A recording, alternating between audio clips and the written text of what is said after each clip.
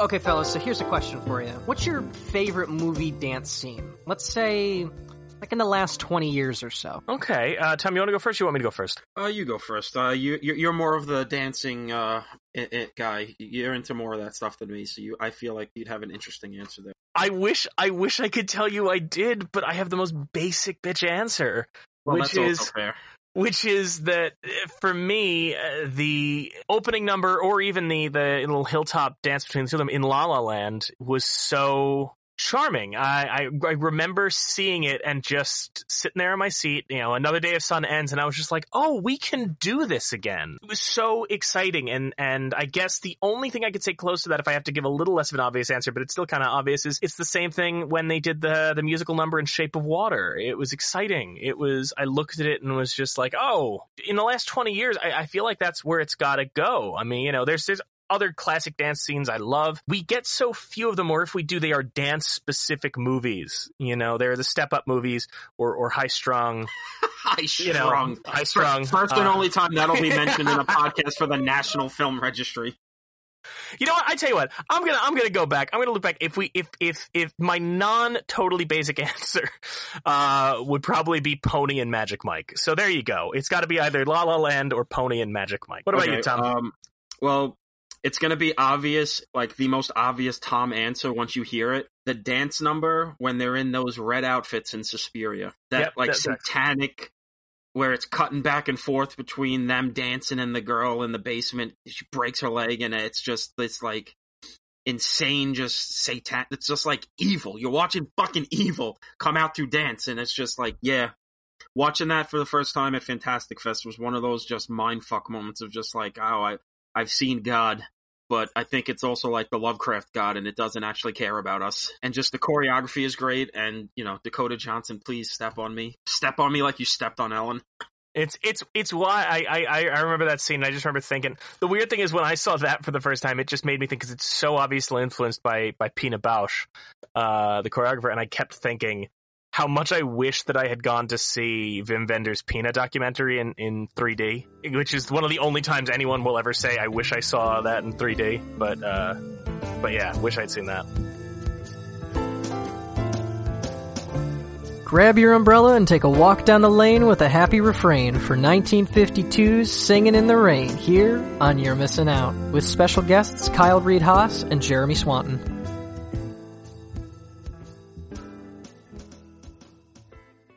Hi, everybody. I'm Mike Natale. I'm Tom Lorenzo. And this is You're Missing Out. We are talking Singin' in the Rain, and we are joined by two good friends of ours, former coworkers, Kyle Reid Haas and Jeremy Swanton.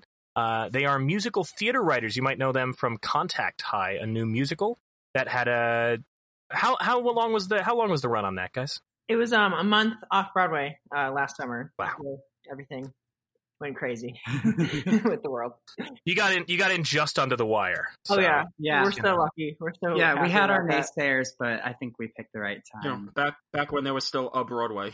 Yeah. Broadway. Yeah.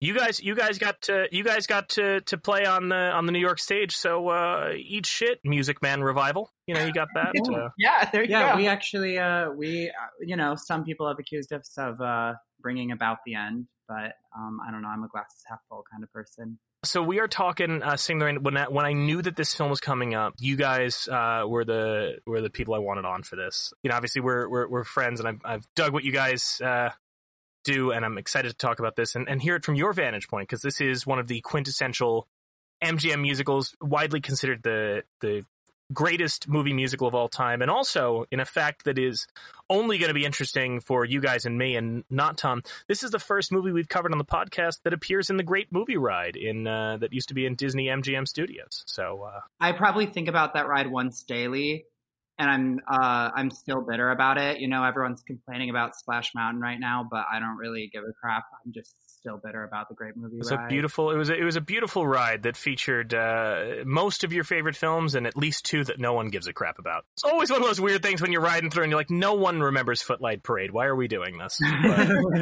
But anyway, I'm excited to talk about this. I love this film, but let's talk about why the National Film Registry loved it. This is what they had to say about why they inducted it in their inaugural class. This rollicking musical satire of Hollywood in the 1920s, when film transitioned from silent to sound, features outstanding performances by Debbie Reynolds, Donald O'Connor, Gene Hagen, and Gene Kelly, who co-directed the film with Stanley Donen. Don Lockwood, Kelly, is the reigning king of silent movies, and his regular co-star Lena Lamont, Hagen, while beautiful, is dumb but manipulative. When Don becomes interested in fresh-faced studio singer Kathy Selden, Reynolds, Lena has her fired. When talkies take off, Don and Lena's stardom appears to be over as audiences laugh at Lena's shrill voice for the first time. Don's friend and creative partner Cosmo, O'Connor, comes up with the brilliant idea of using Kathy to dub Lena's voice. Now considered one of the great movie musicals ever filmed, it's filled with memorable songs, lavish routines, and Kelly's fabulous song and dance number performed in the rain. Now, we've done a couple of these episodes, and normally the registry's entry is some thoughtful explanation of why the film matters. It seems like for this one, they just gave a plot synopsis. Right. So, that's a bit weird. Bit of a short change on that one. Right. Kind of gives us more room to have our own thoughts, though. That's true. Was this either of your guys' first time seeing this film? Or have you seen it before? Man. Okay. Yeah, for sure. But Tom, this was your first viewing, right? Yeah, this was my first time. Always been meaning to catch it because of its stance in the canon, but, too busy watching, fucking Friday the 13th again. Fuck yeah. Yeah. All right, we got our first and second of the podcast already. First and second F word right out the gate for this G-rated musical. I got the big fucking idiot Jason tattooed on my arm, so I gotta watch him all the time. I mean, come on, what are we doing here? That's okay. I hear that Kyle has Gene Kelly tattooed on his right. Kyle, let's... Yeah. On my right ass cheek. Yeah, you have. Well, that's how you two met. Is you have Gene Kelly and Jeremy has Fred Astaire, and so it was very competitive at first. Yes, yeah, but we. Oh, there's an umbrella joke in there that we shouldn't touch. Oh my god! I thought that. Didn't say it. Yeah, but I didn't know where the line was. Didn't know where the line. We're still new. We're still new to this. So. So this is widely considered one of the quintessential movie musicals. Arthur Freed was one of the producers of it. He, headed a musical department over at MGM, and this is considered the crown jewel of the Freed division. At this point, nobody really talks about Arthur Freed anymore after he was Me Too'd well before there was Me Tooing. Yeah. Yeah, apparently Arthur Freed exposed himself to a 12-year-old Shirley Temple. But as far as I know... Oh, that old chestnut. Yeah. But, as far as I know, nothing that problematic happened with Stanley Donen or Gene Kelly, except for the fact that Gene Kelly was a wild perfectionist and apparently not very friendly on set, which means today he'd have a daytime talk show. Oh, that's, yeah. I've always gotten, asshole vibes from him. Even as a child, I'd, go, something's off about this guy. I know you're supposed to fall in love with him and his charming smile and twinkling eyes in the opening sequence, but I was never much of a fan.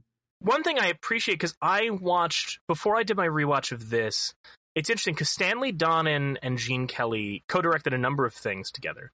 And in 1949, they did On the Town, which I don't know if anybody here has seen On the Town. I have seen On the Town. Yeah, you guys, I mean, if you haven't seen it, you know it. It's Frank Sinatra, Gene Kelly, and the other guy going, doing New York, New York. Back when all a musical needed as a plot was, we're sailors and we're horny. But so they made that together. And then after that, Kelly went on to make An American in Paris with Vincent Minnelli. And Donen made a movie called Royal Wedding with Fred Astaire. And then the two of them made another film, a forgotten film, and then Kelly and Donen made Singin' in the Rain. The reason I bring that up is it's obviously Astaire and Kelly have been compared for a very long time. They were the two major musical stars, but Astaire is, of course, very stiff and polished and professional, and Kelly was very wild. The other thing I thought was interesting, to talk to your point, Kyle, about not buying into his charm is Astaire had to be, you watch the movies, Astaire is the good guy, right? Royal Wedding, it's about, his sister in this love triangle, but he's just like a good guy who just wants to put on a show. And from the start of Singin' in the Rain, Kelly's character is, he's playing the character as a prick. Yeah. Yeah. He's doing all that shtick about how, how highbrow he is when really, they show you he was lowbrow. And then, and then when he lands in the car with Debbie Reynolds, as soon as she says she recognizes him, he's ready to, as in his own character's words, molest her.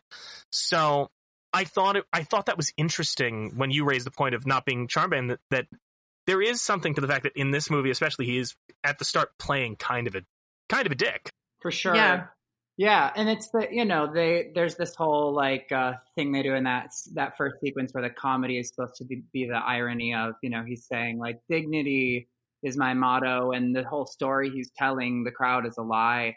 I think the first time I watched this movie was actually when I was a teenager, and I expected there to be more of a repercussion, like maybe the lesson his character would learn was authenticity or something. And although that isn't what ends up happening in the story, I do think that there is this theme of, what's going on behind the curtain, quite literally by the end of the movie, is what they are addressing with this story.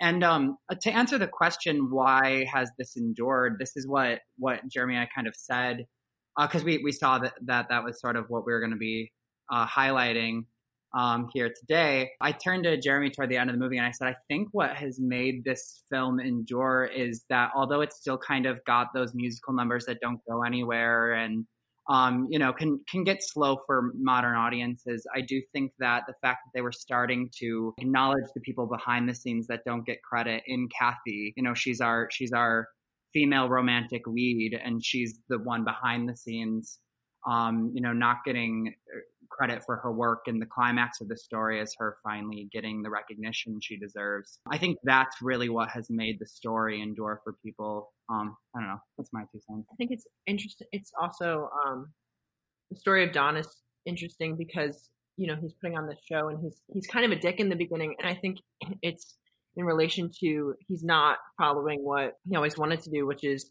music. And so I think he's such a dick at the beginning because one of my favorite quotes or ideas is unused creativity is malignant, and he's clearly wanted to dance and sing this whole entire time, but has become this Hollywood star and feels like he has to deny that from himself. So when he meets Debbie Reynolds' character, he starts to see this part of himself that he had repressed for so long, and it culminates in him singing in the rain. It's a really interesting interpretation because she does, she part of her, her self-defense as he's making his move on her is to sort of make fun of him for being a film star, because she's like, well, you're not really an actor, you're not really in the theater. He does take deep offense to that. Later on at the party, he says something to Cosmo about like, oh, am I just like a hack or whatever? Mm-hmm. And then Cosmo says that thing that she says, if you've seen one, you've seen them all. He gets really defensive, and that's weeks later. Right. So that is an interesting, I've never really interpreted the movie as having that much depth, but that is a really compelling interpretation of what's going on with his character. Well, and of course you also have the element with this, and it's certainly not the only film to explore this moment, but you have the element, of course, of the transition from silent to sound and what that did. Yeah. And I think that what's fascinating about this is there's other films that have done it. If anybody, what'd you say? Like Sunset Boulevard or which we The Artist is what I was going to bring up, because that's very much this. It's the same journey, but of course, the two movies tackling the same topic, but one is a Technicolor musical and the other is a black and white silent. But what I think is interesting about the way that Singin' in the Rain does it, as opposed to, you mentioned Sunset Boulevard, we actually did that recently on our show. Philip Iskov, a screenwriter, came on and talked about it from that point of view. But Singin' in the Rain, Sunset Boulevard is, of course, a kind of a bit of a noir. It's black and white. It's about the tragedy of it. And Singin' in the Rain is a comedy, but it is still fairly biting in the way that it not only criticizes Hollywood, but seems to sort of paint a, when you think about Jean Renoir's Rules of the Game and kind of pointing out how silly aristocratic society had become about itself right before World War II tears it all down, there's something about watching these people celebrate the way that we're now all talking about how absurd it was that only a few weeks before the pandemic, people were eating literal gold on food, and now, the economy's collapsed and everything's gone to shit. There is something about watching how absurdly full of itself Hollywood had gotten and the silent picture industry had gotten, and then watching all of that collapse in the wake of the jazz singer and subsequently the integration of sound in movies. Yeah, and the way they, in their 1950s Hollywood movie way, they cover the whole coming up with dubbing for the musical movie, and Cosmo comes up with it at 3 a.m. while they're drinking milk. But it's like it's their fun way of sort of showing the public what it was like behind the scenes. And as we all know, Hollywood does have this obsession with self-referential, meta movies that go into their industry. Hollywood has always been self-indulgent, but there's always been this love of movies about movies. And I think that this is something I was thinking about last night as we were rewatching the movie, was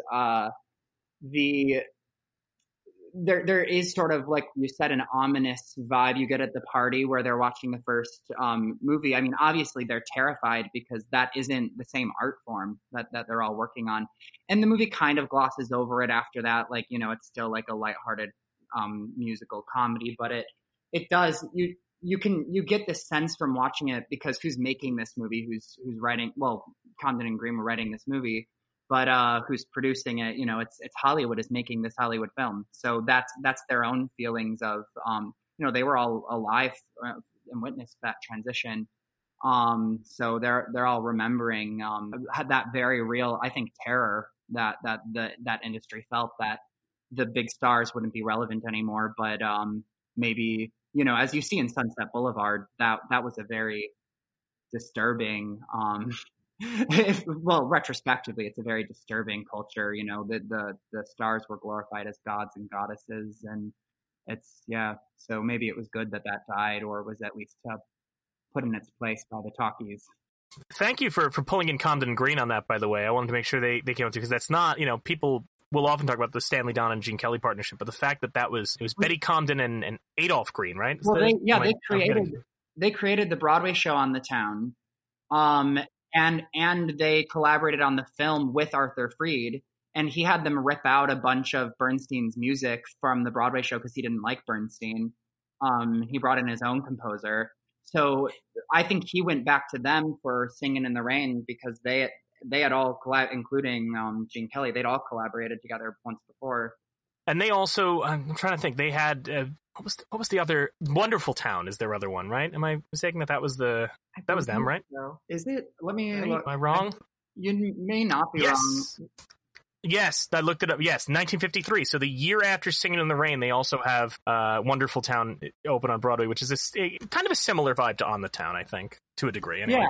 It's really good. They're both about towns, so right. Yeah, right. I was gonna say Wonderful Town has a very memorable score. One thing that I was gonna say, and this might be a little bit of a side note here, but one of the things I love about the Hollywood musical industry is that it's a little less stingy than the Broadway musical theater industry about what your role is on a project. Because Condon and Green were performers, and they were screenwriters. They were book writers on musicals. They wrote songs. Arthur was a producer. Arthur Freed was a producer and a composer and a music supervisor on the Town. So I get inspired by that as someone. I like to, stick my toe in a bunch of different pools. So that was a weird metaphor for that. But Kyle, as your friend, let me just say, please don't say I aspire to be like Arthur Freed and stick my after what we know about him. Just save yourself the trouble. Oh fuck. Yeah, that makes the umbrella thing seem pretty tame. Yeah. But I don't aspire to be like Arthur Freed. More along the lines of Condon and Green. I think that they created this like review troupe when they were younger in New York, and they ended up getting a Hollywood movie out of it when they were younger, but it was, if I remember correctly, not a success. But I think they had always aspired to do Hollywood, so yay, they got everything they wanted. Lucky them. Another thing when you brought up, and Tom, feel free to jump in at some point. I feel bad if we're talking over you, getting into the weeds, but it's fine. I love I love listening to theater kids talk about their theater kid interests. LOL. But I'm not being sarcastic. I actually am enjoying the conversation, and I don't have all that. I'm the newbie here, so I don't have all that much to contribute really. Besides, I saw it first time yesterday. Yeah, but you know what's interesting? We'll get into this. We'll get into your journey with musicals for a sec, Tom, because it certainly has. You certainly have gone on a journey with that. Because I think the rest of us, and I don't mean to speak for you too much, kind of. How did you guys grow up as musical fans like your whole life? Was that something you came to later? Yeah. Okay. Yeah, we met. That's how we met, was when we were like teenagers. We were in Spring Awakening together.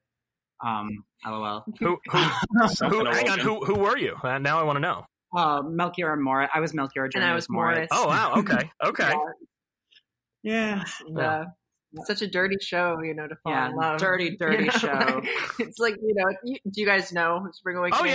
Oh yeah. I saw it twice. When I saw it, I think the original cast had already gone. I think Hunter Parrish was playing the. He's incredible in that role. Yeah, I saw his ass. It was great. Anyway, did he have a tattoo? Yes, he actually had. Fuck, I can't think of a single other movie dancer. I'm so mad. I wanted to pull for that so bad. Damn it. He was in Weeds. He was in Weeds. And then he did that Godspell revival. Jeremy and I have a freaky story about that, because we saw that production of Godspell the same night a year before we met. Really? And I'm in the background of one of. Yeah, my dad took a random picture at intermission of like the set, and Kyle's. I'm in the background of this photo. His dad. This was a year before we met. And we talked about Godspell, like, because it was a really cool revival. It was in the round, such a good production, and the cast was just on fire. And it was so cool, like, seeing it. We both had very emotional experiences that night with the show. And we were in the same audience, and we just didn't know it yet, or we didn't know each other yet. So that's fun. Wild, and it's even weirder that Kyle is staring straight into the camera. Well, he's not staring straight into it. It's like a still from The Grudge. You just look back and he's just staring in. Yep, and then my face slowly morphs into Pennywise the Dancing Clown. Yeah. Just like some single white theater kid shit. Yep. Absolutely. I mean, that is, he latched onto you a year ago, and he just said, "This is the one." I think we can all say, I believe that if you go to any kind of theater production in the city of New York, Kyle Haas will find you there. Because that's happened to me as well. I should say this right now, but my last name is actually pronounced Haas, like ass. Okay. Or the avocado. Like where your tattoo of Gene Kelly is? Yep. Okay, yes. Yeah, I don't know. I think I got nervous and forgot to correct you at the beginning. That's because I was like, that's oh fine. My god, podcast. Don't be nervous with him. You're not buying tickets from him. He won't bite you now. One thing I did want to note about this, because we were talking about why it's endured, is I just this morning I watched On the Town, and the leap that Don and Kelly take from On the Town to Singin' in the Rain is remarkable in terms of just how sophisticated Singin' in the Rain then looks. And I think the one thing that's interesting about this film, and why I think it endured and why it matters so much, is that you look at On the Town, that's 1949, and whenever they do these musical numbers, not only are they very obviously kind of like the old Cole Porter-y musical kind of thing where it's like, hey, let's stop and do a song. And they do a song that is clearly like tangentially related to the topic. And then, and then they go on with the show. But On the Town plays every song to the camera. The camera is on a tripod shooting a wide shot, and it plays every song as though they're playing to an audience, as though, and the camera, there's no camera movement or anything like that. I mean, maybe there's a panning shot as somebody's walking, but otherwise it's to the camera. It is a musical performance that the camera is stationary filming. And with Singin' in the Rain, you see that the musical numbers are happening and the film is shooting around them. Especially the Singin' in the Rain number. But, in On the Town, if this was On the Town, when they did Moses Supposes, it would have been one wide shot of the speech therapist's office, and Gene and Donald O'Connor would have been tapping and looking directly into the lens. But this film recognizes that in these musical numbers, the camera is not to be played to. The camera is meant to capture this as though it was happening like any other part of the film. Of a movie. Yeah. Honestly, well, I think that you can consider the camera a dancer, and someone who's on the floor with them at times. I certainly think that this is one of the earlier signs of seeing that in musical numbers. There's a shot in the Broadway Melody where it's toward the end. I don't even remember. I can't even describe the shot anymore. It's toward the end when he's been sad because the gangster's girlfriend doesn't want him, and then he sees the nerd that looks like when he was a nerd, and he's like, yay, we should dance. There's a really cool shot, and I don't remember exactly what it is, but the camera like loops around the group with him and then joins him in the midst of the other dancers. And that was a really bad way to describe it. All I remember is I turned to Jeremy, I was like, that was a cool shot. But yeah, I think that this is a conversation that we have a lot, and I think that everyone in musical theater writing has about musical films, and how you could write for the screen versus writing for the stage, but also directors and producers and really everyone on the project needs to think about this too. How can a stage show translate to screen? Because there have been some really shitey musical movies because they didn't know what they were doing in terms of the medium of film. What do you mean? Like, you mean within the last 5 years or so? No, I'm not talking about Cats or anything else. I was referring to specifically the last 5 years. Yeah. That was it the last 5 years. If you want to talk about a bad movie musical, that's something you can rent. Anyway, sorry, go on. Oh my God. Yeah, I mean, I could honestly, all the movies you're bringing up, I could go on and on about because for me, and I think I don't actually know, but I'll let Jeremy speak for himself. I don't know if this is yours, but my favorite musical movie is Little Shop of Horrors. But I prefer the director's cut. I actually kind of hate the theatrical release. Like, don't watch it. But it's great till the end. Right. It's just such an expertly done musical film because it's very much a movie. And the changes that they made to the stage show were all essential in terms of translating it from the stage to the screen to make it the best possible movie. And, West Side definitely did that as well for its time. I think that Singin' in the Rain is absolutely that. I mean, Singin' in the Rain is they're trying to capture a feeling from those musical films from when the talkies first exploded and there were all those musical movies. So there is this thing in Hollywood musicals where like the musical numbers don't further the story. There isn't a whole lot of drama and it can get really boring. But I think that this movie, isn't immune to that, but it does play with the medium for its time. It was very forward thinking in terms of how they could push the boundaries of the two mediums. Going back to what you were saying, Mike, to just this idea of how Singin' in the Rain compared to the musical films that came before it. I'm comparing that in my brain to how Rodgers and Hammerstein really revolutionized musical theater through the incorporation of dance in these ballet sequences, and how Jerome Robbins came in and really helped further the story through the dance plots. That compared to the way Broadway Melody is shot in this film, it's this beautiful sequence of dance told only in a way that film can tell that sequence, and just it makes you feel so many different things. Yeah, that wouldn't work on the stage. It wouldn't work on the stage in the same way, and so just really revolutionized. And it's interesting. It's interesting you mentioned Rodgers and Hammerstein too, because I always think about. I'm not the biggest Rodgers and Hammerstein fan. I think, Jeremy, the first time I mentioned that to you, you looked at me like I just walked into a Catholic school and said, God is dead. I'm not the biggest Rodgers and Hammerstein fan, but one of my favorite musical theater songs ever is the soliloquy from Carousel, because it's so perfect. I believe my copy of the movie of Carousel is still at Tom's place for like 6 years now, when I was like, you should watch this. This is your vibe. That's Tom's vibe. I think a story about a low-down blue-collar guy who just wants to do right by his pregnant gal, then gets killed and comes back from the grave to try and make things right. That's the kind of story I could get Tom on for. They also do like a 10-minute dance number about like crabs.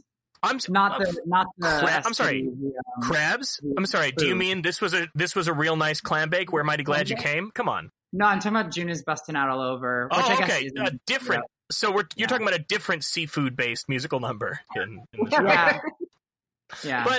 But so with Soliloquy, what I love about Soliloquy is the fact that it is not a song that is necessarily, the catchiest, but it conveys an emotion so well. It lets you in on what this character is feeling in such a way that you could not do in dialogue. You could not do any other way than in that song. And with Singin' in the Rain, what makes the titular sequence, the Singin' in the Rain sequence, so exquisite to me is the fact that the song itself, Singin' in the Rain, had been around for a long time. It appeared in a movie called Hollywood Review of 1929, but it shows up in a bunch of other films, Babes in Arms and The Old Dark House and a whole bunch of other, the Babe Ruth story. But the way that the film uses it here and the way that it shoots around it so perfectly captures that feeling of essentially that moment after you walk away from a goodnight kiss on a date with somebody you think is really special. Like, that's the feeling. Yeah. And nothing has ever captured that as well. No piece of writing ever could. No piece of just isolated filmmaking ever could. It's that moment is the feeling of he or she likes me. And you don't feel the rain, you're just walking through. It's such a perfect encapsulation of a feeling. And I don't think anyone has ever done it quite like that. It's interesting seeing, like, they tried to adapt it for the stage too, this movie, yeah. The movie. And it was, when they were writing the film and developing it, they were trying to make, a musical movie versus like making a musical that is a movie. And I think it's so funny, like, high schools being like, oh, we can do the rain now. Like we added the rain for our stage. Yeah. You know what I mean? Like it's such our a concept. Singing in the Rain. Our Singing in the Rain has actual rain. And it just seems like such a different concept to me. Like it just doesn't seem like it would ever work in the same way. There's just nothing like that shot, especially because it was the height of that medium, the height of what film could do. So well, I also think it's interesting because Kelly, as a dancer and as a choreographer, really seems to understand what works on camera. Whereas, with somebody like Fred Astaire, if Fred Astaire danced on stage or on camera or on fucking Dancing with the Stars, like, with a million cameras moving around, those dances are still gonna register. It's just about the technique. Kelly here, and also in the year prior in An American in Paris, which is another Gene Kelly movie that they tried to adapt to the stage with, I guess, a little more success. With Kelly, he really seems to understand how his movements will be picked up by the camera and to understand the dimensions of that. I mean, he was, he does so many little, you see it in this, and actually, he does so many little knee slides because he understands, to me anyway, like he understands that if he slides toward the camera, it's going to feel for us like watching the train come in the station by the Lumiere brothers. Like we're going to sit down and think that at any moment he's going to slide off the stage and hit us in the face like fucking Bruce Springsteen at the Super Bowl. So I think that that's something to his credit, and why you can't translate. Really, look, I didn't see An American in Paris when it ran on Broadway. I know it got a bunch of Tony nominations, which it mostly, I believe, lost to Fun Home, but it's a very different thing. But Daddy, hey Daddy, come here, okay? I need you. we can't start singing. Then Tom will just tap out. I think it'll just get. that's the moment when he just mutes the mic and leaves. Oh my gosh. But there is something about the fact that he clearly understands, and of course, Kelly was so influential that later, I adore Jacques Demy, the French new wave director who made all those musicals. I think I remember distinctly like shoving, I believe, The Young Girls of Rochefort or Umbrellas of Cherbourg into Jeremy's hands once. Like, you have to watch. Yes, we really loved. They're so good. Yeah. But yeah, and Gene Kelly shows up in Young Girls of Rochefort, and it's just because he clearly understands that the movie musical is different than the stage musical. That it is an entirely different art form, you know. And Busby Berkeley, obviously, before that, understood that. And I think most impressively, and this is where maybe Tom will dive in because it's a director he loves. Obviously later, talking about Kelly incorporating modern dance film, later Bob Fosse clearly understands the difference between what works on stage and what works on film, because he obviously mastered kind of both mediums in that way. Now, Tom, that's kind of your entry point for movie musicals to a degree, right? Is you kind of discovering Fosse? I guess that's really because I got into Fosse in college. Actually, after college, I watched All That Jazz, and I'm sure I've seen music. I know for sure I'd seen musicals before that. And even now, I'm still not a musical guy, but Fosse was sort of like my way into kind of understanding it more, even if it's not so much like my thing. It's kind of just like, okay, I get it. There are times where it could kind of be for me, which I've had these conversations with Mike plenty of times since we met in college, of that it's not so much that I don't like musicals completely, it's just that so many times the stories being told are not stories I necessarily connect to. Or even like Kyle and Jeremy had mentioned before, like, musicals in cinema, they tend to go for musical numbers and dance numbers that kind of just stop the movie dead in its track. Yeah. And as a movie person, and more specifically a story person, it always would be very frustrating for me to be like, oh wow, like this and I'm gonna get this out, like, I really did like this movie, but like Kyle said, this movie does have moments like that too, where I would just go, oh, great, another fucking musical number. Like, I'm kind of interested in this story of this change from silent to sound, this relationship between Gene Kelly and Debbie Reynolds. Like, I was more interested in that, and then it'd be like, oh, great, make them laugh. Like, right. Now, I will say on that note, Tom, when you mentioned that, however, tell me you don't kind of love how insane. One of my favorite things watching this, because I've watched it a lot, it was one of my favorites for a long time. One of my favorite things about this is just how you can talk about certain musical numbers stopping the movie in tracks, but I love that Gene Kelly, by sheer force of will, deliberately makes this movie stop in its tracks for an incredibly self-indulgent, long modern dance sequence that advances the plot in no way. But I love it so much for the fact that it's clear. You could cut that out, doesn't make a difference, means nothing. Yeah. It is the flimsiest way to get it in. But I love that sequence so much. And I used to think, I don't know why I got this twisted around in my head, but as a kid, I thought that this movie came first.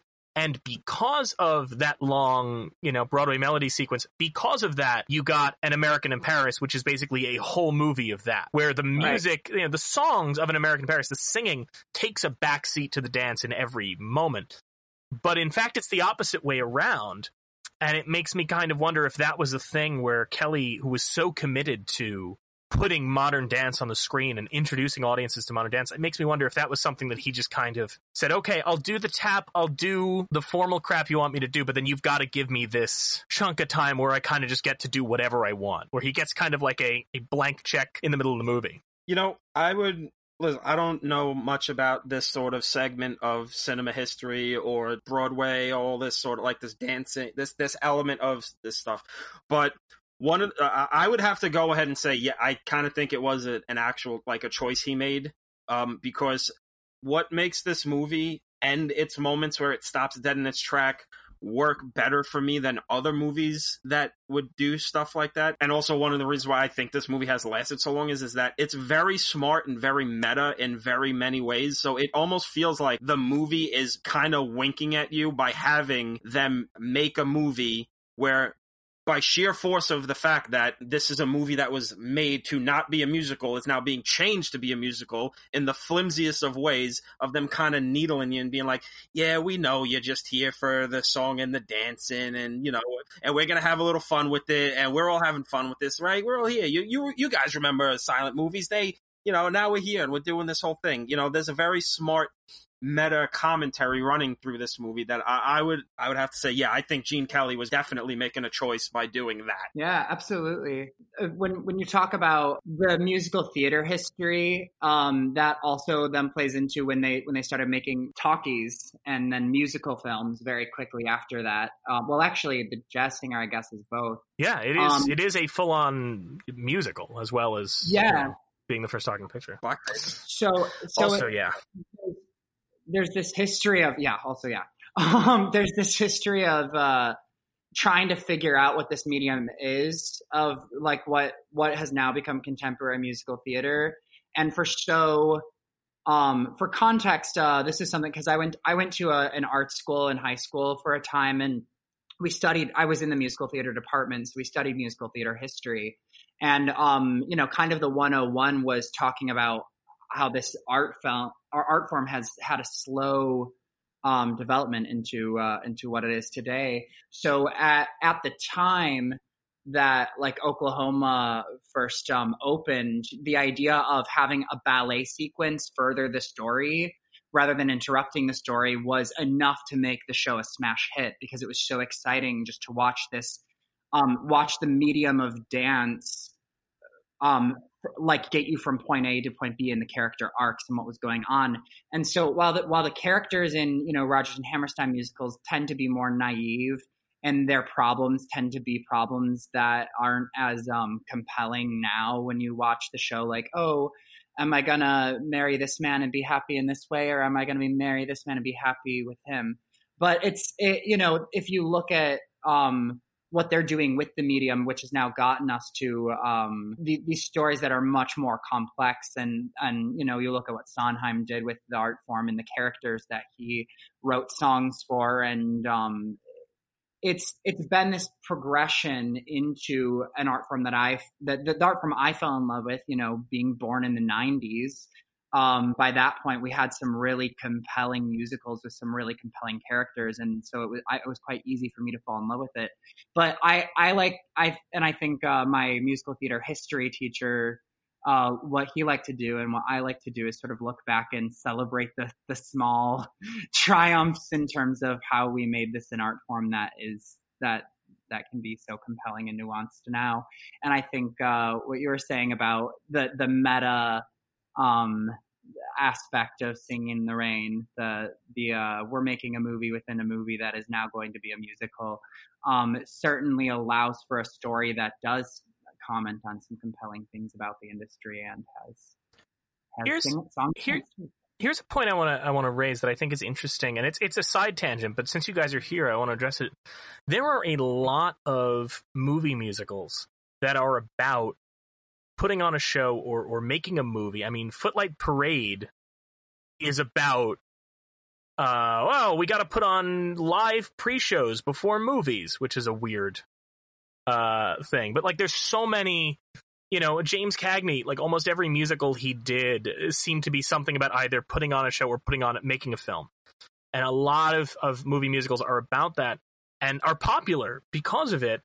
And yet, I feel like, and tell me if I'm right, I feel like that's not really the case with musical theater in terms of, I don't know why. I mean, there are cases, but like Follies was kind of am I mistaken? But like Follies was kind of one of those things that people were a little, about in its day, and it's been recognized now. But I don't think is there a lot of successful kind of meta stage musicals? Not successful.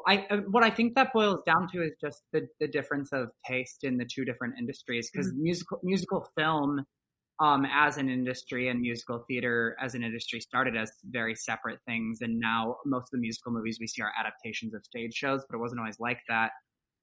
Right. What were you going to say? Well, I'm thinking about just the success of Smash as a TV show, even though it only ran for 2 seasons, and it has such a cult following now, but it wasn't a success in the fact that like it got canceled. But there's they did a reviewing of the concert. What, Bombshell, right? That's the Bombshell. Yes. Yeah.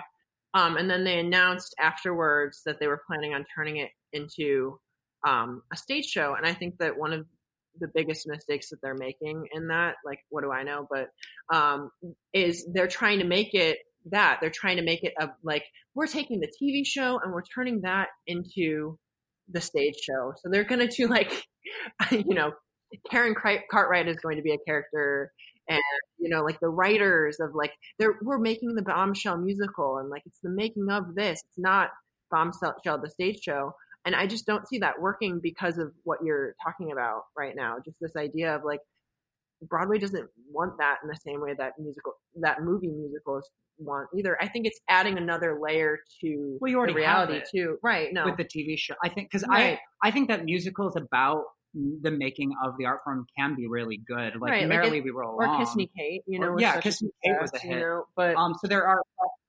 But I think with Smash, it's like we already have. Yeah, give me Bombshell. Give me Bombshell. Yet. Right? Yeah.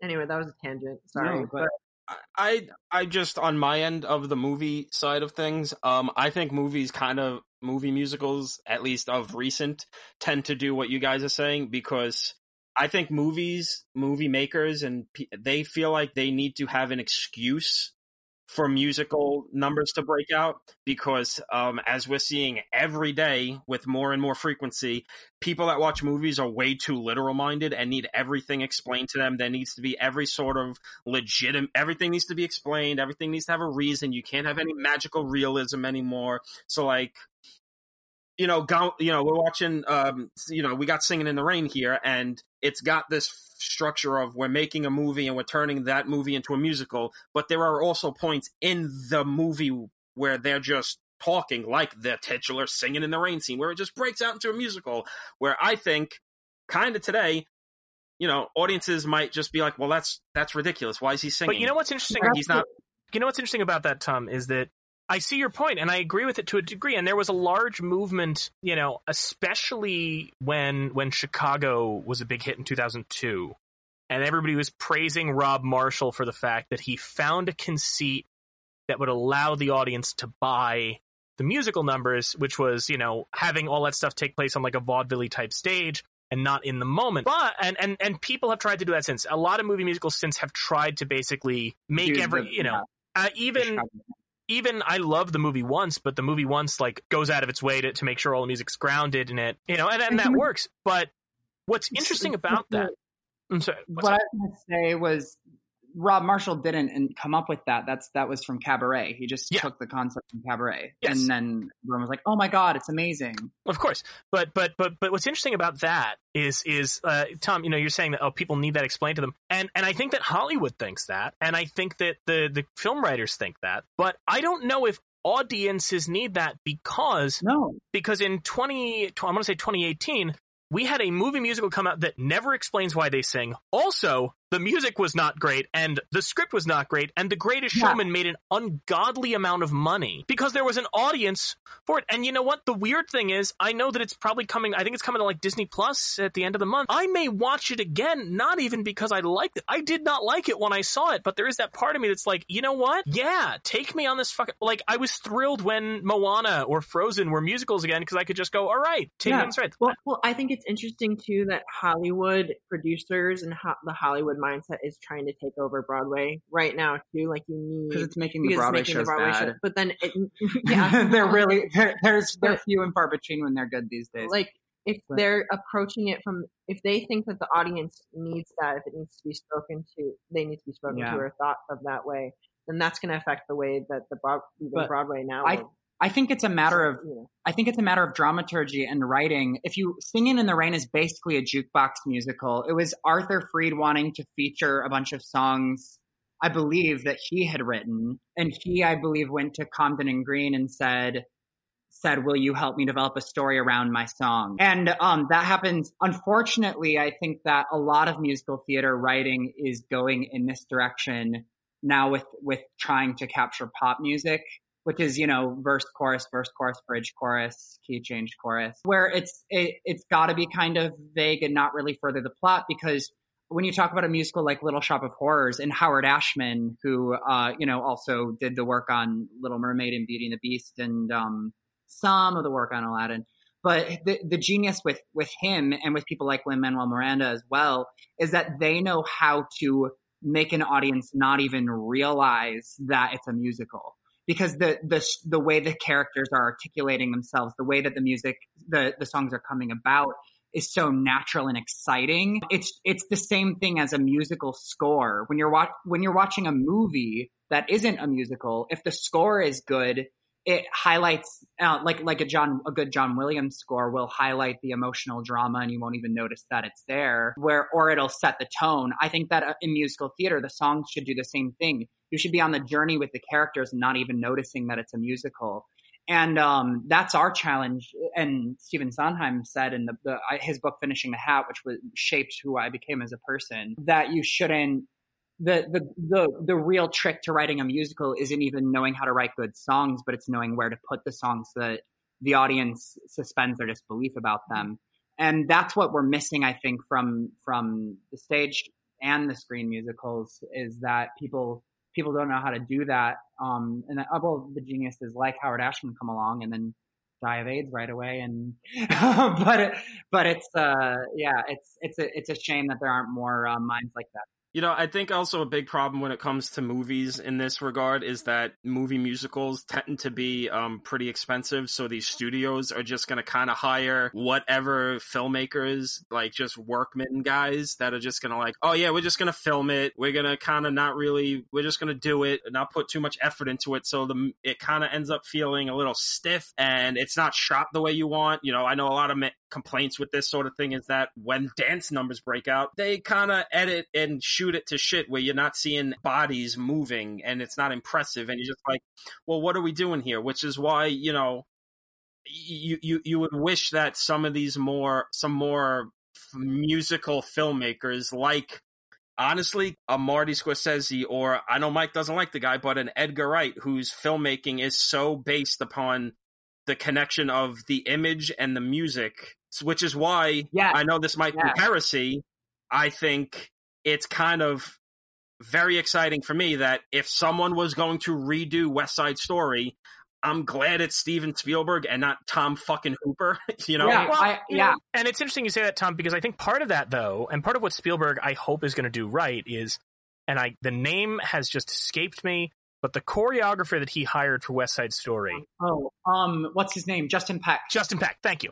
Justin Peck is not only a great choreographer, but I remember showing you video, Tom, of a thing he had shot just as an ad for the New York City Ballet. And I think that the thing with Spielberg and what's going to make that different, because you mentioned Marty Scorsese. Well, Scorsese actually, he made a musical, and that's because cocaine is a hell of a drug. But no, so many of these 70s auteurs tried to make musicals, whether it's Brian De Palma or Francis Ford Coppola, and they tried, and they all failed. And I think part of the reason is that these studio brat auteurs think of themselves as the sole creative voice in that. And why Singin' in the Rain works in part is Stanley Donen is a filmmaker, and he's thinking about, sure, you know, the visuals and that kind of stuff, but he collaborated with Gene Kelly, and Gene Kelly took the lead not only on choreographing these dances, but saying, here's the best shot to get this. Here's where you should be for this. Here's where you should be for that.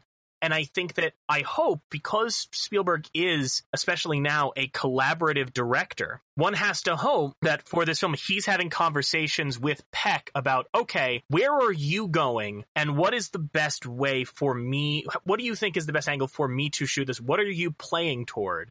So I know how to capture this, you know? Well, I think, you know, we could diverge into this all day long. I think you just got to watch the beginning of Temple of Doom to know Steven Spielberg knows how to just film things. I'm sure he's going to listen to his choreographer. This is not a guy who's going to over edit and cut these musical numbers to shit. I'm just saying, you know, I think it's a business thing nowadays of just, if you're going to spend $100 million on lavish sets, spend tons of time you got to spend a lot of days on these numbers. You're not going to do it in a day like it's a dialogue scene and you got over the shoulder wide. You know, they're going to just hire some guy to get the job done and not really care about the musicality that has to come in from the actual medium you're trying to translate to screen. So let me ask you guys, Kyle and Jeremy, like, there's also a difference, I think, between and I can't speak to this as much as you can, how much input people like a choreographer or you know, a writer has for a stage show as opposed to a film. Is it, would you say there's more conversation or collaboration that way? Or I think it really depends on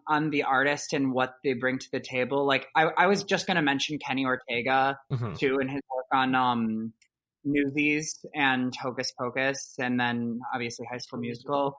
But that's someone who I think did he direct? I thought he directed High School Musical. I don't remember if he. High School Musical. I was asking about Newsies. Newsies, I think so. Yeah. Let me see. Directed by Kenny Ortega. Yeah. Yeah. So okay. Obviously, he had a lot of input because he was also the director. But he's someone who really understood. His background was music videos, so he really understood dance on screen. Right. I actually have reservations about Justin Peck because he choreographed the Carousel revival, and we felt that the choreography could have done more to further the story in that revival. Yeah.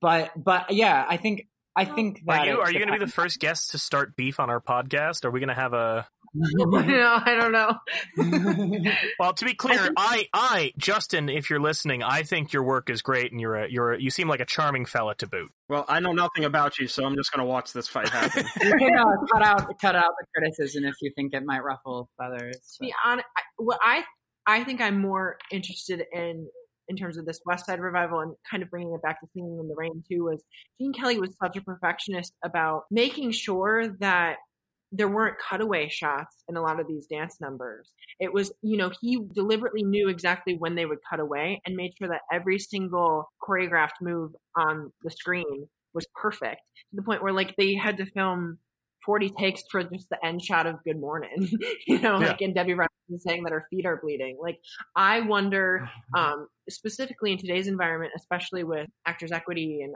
I don't know as much about Screen Actors Guild, but just how kind of merciless directors will be in order to get what they want, to the point of being dictators, on set, like, I don't know how much they're going to push to get the shot that they want and make it look like as perfect as Gene Kelly was being during this. Do you mean because there's this culture now of like rights for actors and not abusing your actors? Right. Yeah. Yeah. I've wondered that too. Right. It's obviously it's a necessary movement, but sometimes I think these movies were better because they were abusing the actors. Oh man, in the last 5 minutes, you guys are just doing yourselves so many favors on the things you're saying. No, I understand what you're getting at. I just love the clarification. Like, to be clear, I think that actors should be treated as people, but just, sometimes I do wonder if that upset. I mean, it's even something I wonder about, like Hitchcock or Kubrick, if sometimes their obsession with, I mean, there's a difference between unnecessary cruelty, but the perfectionism and what that does to an actor's schedule and what that does to their mental what health. they're getting, what they're getting paid versus the amount of the toll it's taking on them. But sometimes it would lead to greater excellence in the movies. Not that it's worth that, I think, for someone's well-being. All I could say in terms of West Side Story, I can't speak in terms of In the Heights, just because I know how Spielberg works. I know that they probably had a lot of time before they even started shooting, just practicing these moves, just going over it, lots of rehearsal. So by the time they get to set, they're not abusing their fucking actors. And Spielberg, has gotten to the point where he just now knows, okay, this is what we're going to do. I need you guys to know how to do it. We're going to shoot it. We're not shooting 100 goddamn takes. Just, we're going to get it till you get it, but just know what you're doing. So I don't know how the filmmaker, what's this guy's name doing In the Heights? He did John Chu, right? John Chu. He did, this is Crazy Rich Asians and this, I think some of this, Gem and the Holograms. I don't know his filmmaking style. I don't even know if they have the budget the way Spielberg would have to allow tons of rehearsal time. I do understand where Kyle and Jeremy are coming from in the sense that you can't half-ass this shit, especially to bring it to something I actually love in cinema, which is not too dissimilar to what is going on in these kind of movies, is action scenes, which is all about you need a lot of rehearsal, and it's always good to see the action, to believe what you're seeing and be impressed by it. And, it's a little different now that you can't let John Landis kill your characters while you're making the movie. But, like, I agree, and I think that it's part of, there's something about it's weird because Hollywood loves the narrative of people working themselves to the bone. They love to say that, right? But then the movies don't always reflect that. The example I always go to is to take it back to Rob Marshall's Chicago, which I guess we're taking out to the woodshed today. To take it back, which is a movie I like, by the way. But I remember on the morning show circuit, and especially during the awards push, they were really emphasizing that Richard Gere learned to tap dance for the movie, right? And they really pushed that. But if you watch the sequence, the sequence he's reading the diary and tap dancing, if you watch that sequence, there are close-ups on the tap shoes, real fucking wide shots where you can't even tell who's on stage, and close-ups on Richard Gere's face. Which, if I'm watching this and I don't know anything, I just assume, well, of course they're not going to get Richard Gere to tap dance, so they're using a double. I'm used to this is how movies work. But then when you tell me, no, he learned to tap dance, I'm sitting there going, but you didn't let me see that work. If what you're going to shoot is just something that could have been, as Tom put it, half-assed, then why put in the effort, Which is why, I think going back to Singing in the Rain, and it's just like so impressive, like it's like the best shots, like the best possible way that you could get it, and like making sure that it's that, it's just such beautiful precision in terms of the dance. Well, and Kelly kept that discipline throughout his life. You mentioned Kenny Ortega before. Now you guys might know or not know that Kenny Ortega did work with Gene Kelly once. Oh, really? Which movie? Oh, boys. It's about a place where nobody dared to go. A love that we came to know. Xanadu? Yep. Oh my god. The motion picture Xanadu. I believe it was one of the first, if not Kenny Ortega's first choreography job. I had no idea he was on that. Yes, he was hired as a choreographer. I remember because he's on the special features of the Xanadu DVD. Yeah, he was the choreographer on Xanadu, which, the three leads of Xanadu, for those who don't know, unfortunately, I don't think we'll be covering it on the podcast soon. I don't think it's in the National Film Registry because they don't let me vote. But it's Olivia Newton-John, Michael Beck from the movie The Warriors, and then Gene Kelly. But you watch Xanadu, and the one thing you have to say for Xanadu is that, at this point, fairly old man is giving it his all, even in this movie about roller skating. Like, he's going all the hell out for it, and especially, Singin' in the Rain is widely considered his crowning achievement. And there is so much, the amount of the various techniques on display. Of course you have some fairly pure tap dancing in Moses Supposes. You have the big mono dance break in Broadway Melody. He's really, he's using pretty much every weapon in his arsenal for this. And of course, it's remarkable to watch in Moses Supposes that Donald O'Connor is able to keep up with him at all, which is quite a testament to O'Connor's skill. But yeah. Sorry, I had to. Once Kenny Ortega came up, I had to bring it around to Xanadu. No, I'm so glad. It's on our watch list right now because we just got the soundtrack. It was at for like $1 for like $2 at half price books. So we've been listening to it. But we've got the Broadway album with Carrie Butler doing her Olivia Newton-John impression, which is epic. And that was, oh my God, Cheyenne Jackson was in that too, right? The musical, Cheyenne Jackson, Mary Testa. Who else is in that? Yeah, I have an obsession with Carrie Butler. I think she's like the greatest thing to happen to musical theater, and I think it's a tragedy that she didn't have more to do in Beetlejuice and Mean Girls. And she wasn't supposed to be in Xanadu originally, right? Wasn't, oh my God, from 30 Rock. I'm forgetting her name now. Jenna Krakowski. Jane Krakowski was at the original read for that, right? Yeah. Well, I don't know too much about the show, the Xanadu. I don't know too much about Xanadu, but I just love Carrie Butler. But Jane Krakowski is also an incredible. She was in Starlight Express, which is also roller skates. It's probably where they got the idea. Sorry, we went on a Xanadu tangent. My favorite thing, by the way, is I'm looking at most of the notes, like from behind the scenes stuff I looked up, and they're all just about what a taskmaster Gene Kelly was. To be clear, I love Gene Kelly. I loved this movie as a kid. I think it came from, for me, I remember when the American Film Institute, the AFI, put out their list of the greatest movies, and I just demanded my family take me to Blockbuster all the time to rent them. I watched Singin' in the Rain, thought it was incredible, watched it 1,000 times, watched American Paris 1,000 times. Actually led to me taking tap classes for a couple years, which is more believable if you knew what I looked like then instead of now, where I resemble the dancing hippo from Fantasia. But at the time, I would pay money to see you fucking tap dance, because I've seen you have to try to walk down a hallway with a drink tray, and you look like you were walking through a minefield. Okay. In fairness, Tom, I was tap dancing before I had a terrible car accident that shattered my shoulders and wrists and knees. It was a different time. Okay. Always with the excuses. There's a reason I hung up my shoes. But so I love Gene Kelly, and it does feel kind of hard in a way. Of course you don't want to cheer on anybody doing something bad or abusive on set, but at the same time, it is kind of hard to, first off, you look at the results and you look at what a great movie it is and the fact that he was a perfectionist, and also, and I've said this, online sometimes, but it is kind of hard when you hear stories of quote unquote abusive behavior on sets, and then you're like, oh, if you work in the service industry, this happens to you every day for much less money. Right. It's like, he said that every third customer says that to you, and if you don't smile, your manager fires you. Like, right.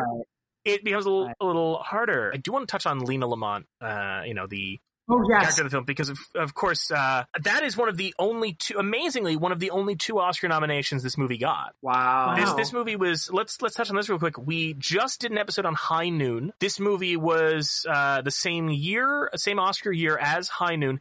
It did not get a Best Picture nomination. The nominees that year, I believe you had High Noon, you had John Huston's Moulin Rouge, which is not the 2001 version. You had Ivanhoe, I'm blanking on one right now, I can look it up, but the other one was The Greatest Show on Earth, which is a Cecil B. DeMille circus movie that is atrocious. And meanwhile, Singin' in the Rain only got 2 nominations. It won neither. It was nominated for Best Supporting Actor for Gene Hagen as Lena Lamont, who lost to Gloria Graham in The Bad and the Beautiful, which I have not seen The Bad and the Beautiful. Tom, you have, so you could probably speak to that a little bit. That's it's tough. I mean, honestly, it's a coin flip. I think she deserved it, but also Gene Hagen deserved it. It's kind of like you screwed if you do, you screwed if you don't. And the other category it was nominated in was Best Scoring of a Musical Picture, which it also lost to a movie called With a Song in My Heart. Well, maybe because almost every song in Singin' in the Rain already existed, and a lot of them had been in movies before, or songs eerily similar in the case of Make 'Em Laugh.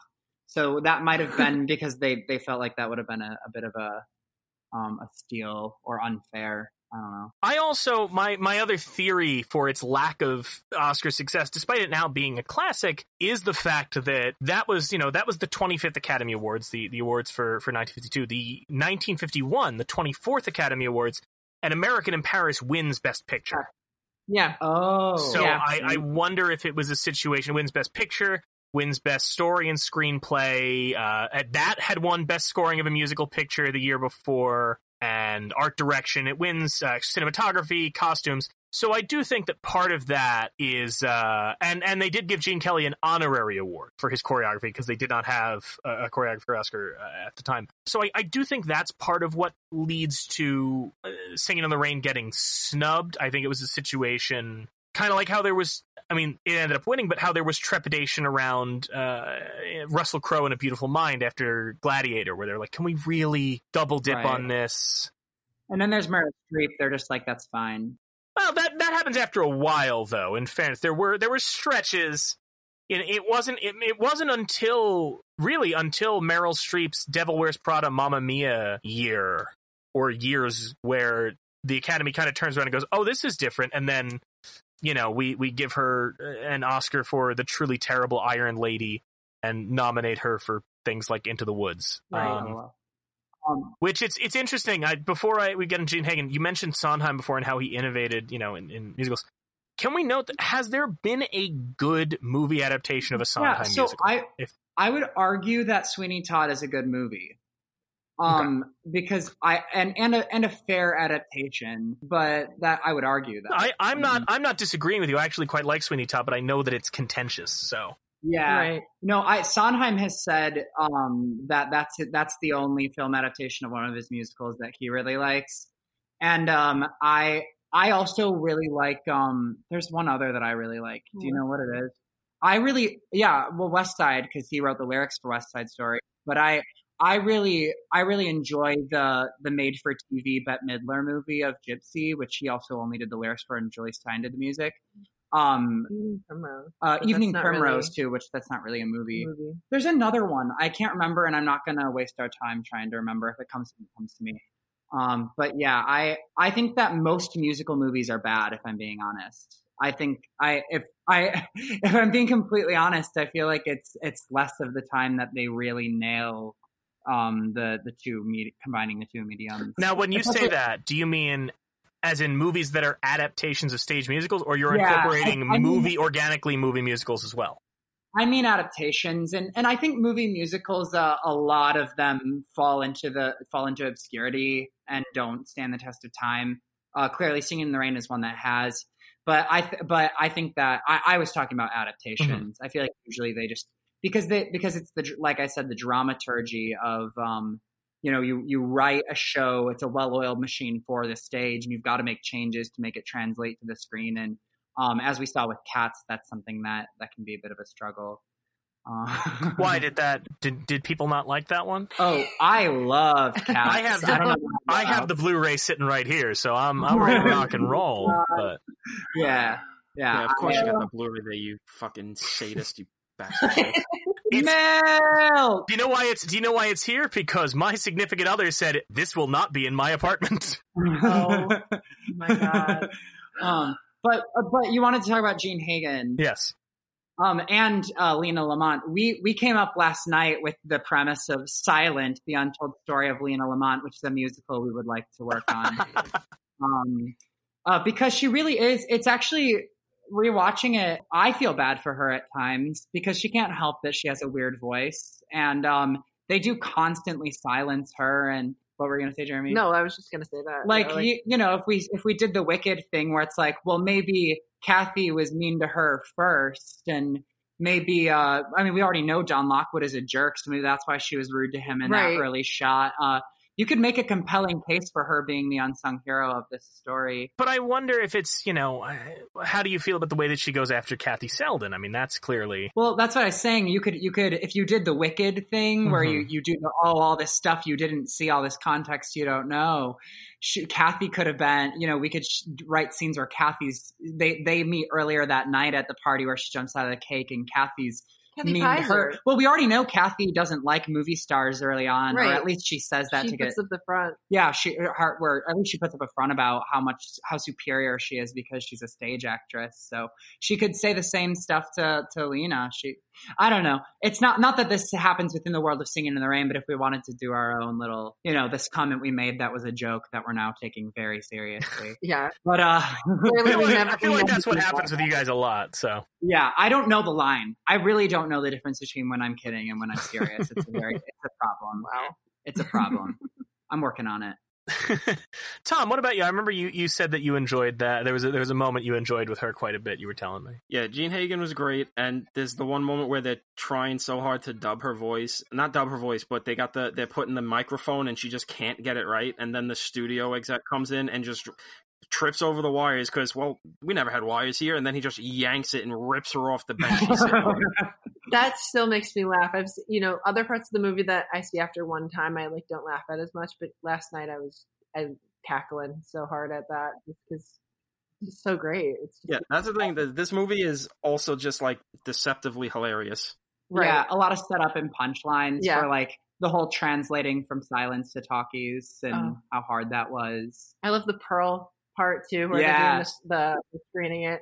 You wonder if some of those scenarios came from real life anecdotes from when they were actually making that switch in the industry. I'm sure they did, because this was, not now, of course, again, you watch something like The Artist and the transition from silent to sound, most likely that's, you're not getting any firsthand experience, but it wasn't that long ago that they made that transition. I mean, Jazz Singer is 1929, 1928, and this comes out in 52. So most people working on these sets were working on those movies. And it's kind of amazing that in that short span of time between The Jazz Singer and Singin' in the Rain, in that short span of time, the musical became a film genre, became so popular and so big and had so many tropes that you were able to make a Singin' in the Rain that was able to examine that genre and kind of be a meta commentary on that genre in such a short span of time. Yeah, much the same. We were talking about High Noon, the Western, the Gary Cooper movie. I don't know if you guys have seen that, but with High Noon, it's making an observation on the Western and kind of using the tropes of the Western to examine it. And now, of course, it's become a staple of the Western genre. It's now just considered a classic. And I think with Singin' in the Rain, too, I mean, now it's come to define the movie musical, despite at the time being a commentary. I mean, the same way that you guys are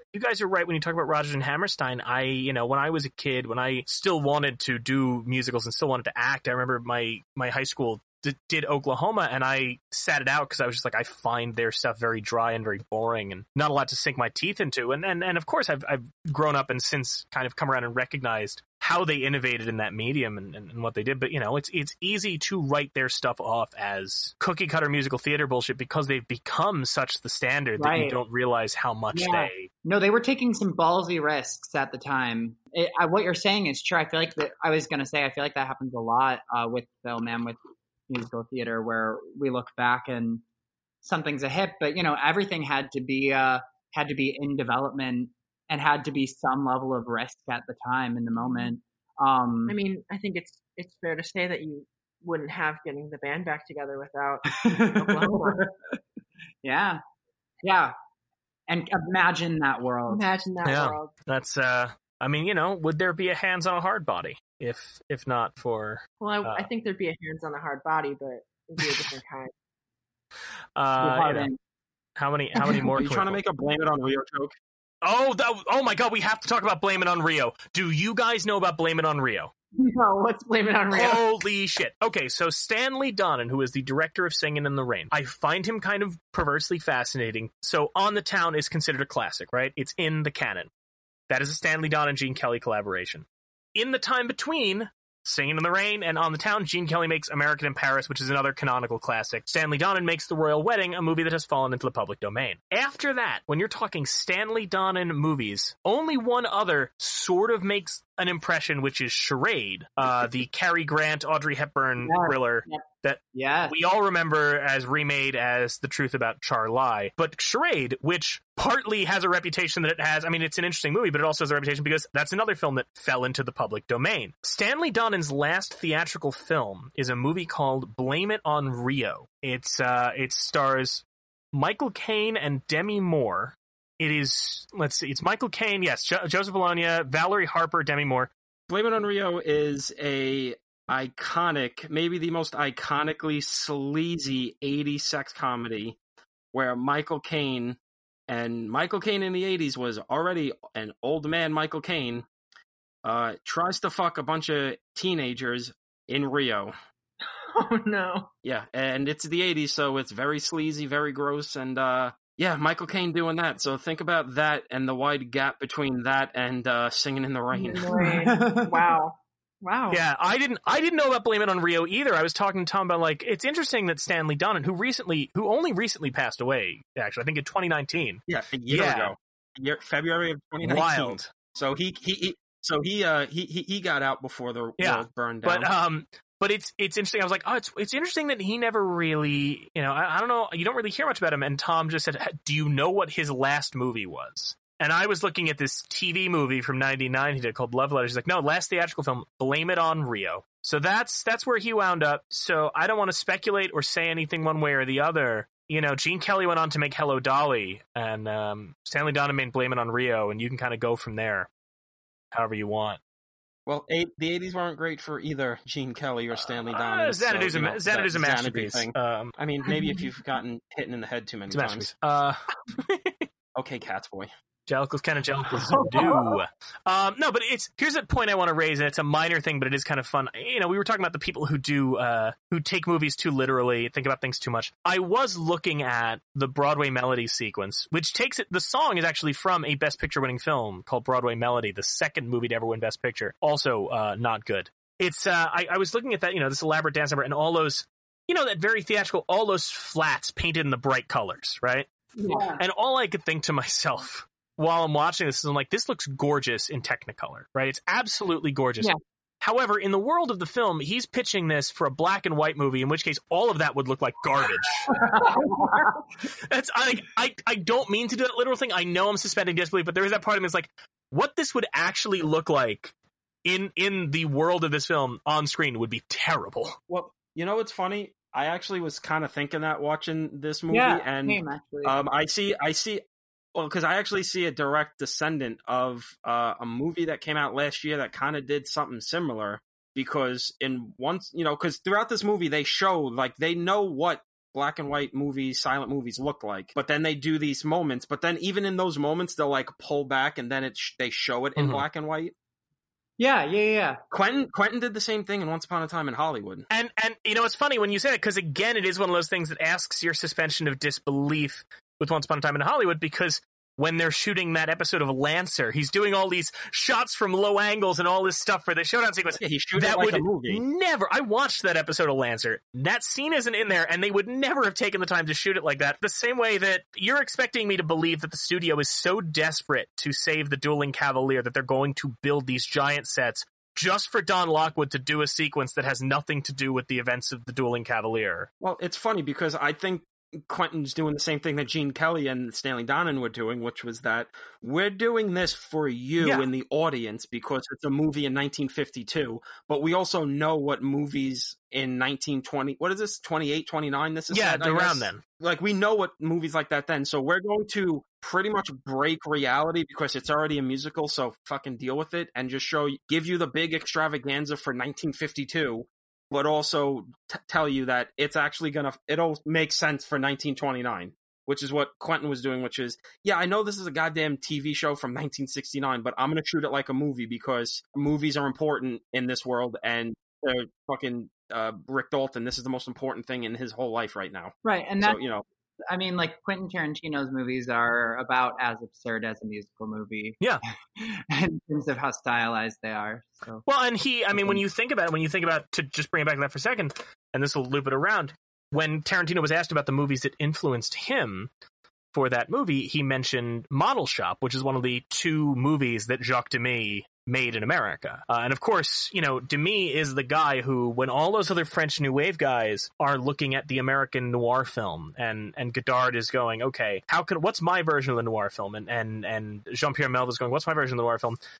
Little Jacques Demy decides that he's gonna just do the big, lavish musicals. And of course he does them in his own way. Young Girls of Rochefort has a serial killer subplot that is, amidst all the music. Umbrellas of Cherbourg is one of the saddest movies ever made. Everyone's singing and all the colors are bright. That last sequence is so intimate. Yeah. So you don't see that in a big musical very often. It's so human. Yeah, that is, I said, one of my notes is that the Broadway melody sequence, Jacques Demy is what happens when the Broadway melody sequence falls into one of those Batman vats of radioactive waste, and he just emerges from that fully formed. So that's kind of, there's one little thing I want to observe, because I've watched this a million times, and I feel like every time you watch it, you pick up on something new. Mm-hmm. It really is, there's a lot going on for a movie that on its surface may seem shallow.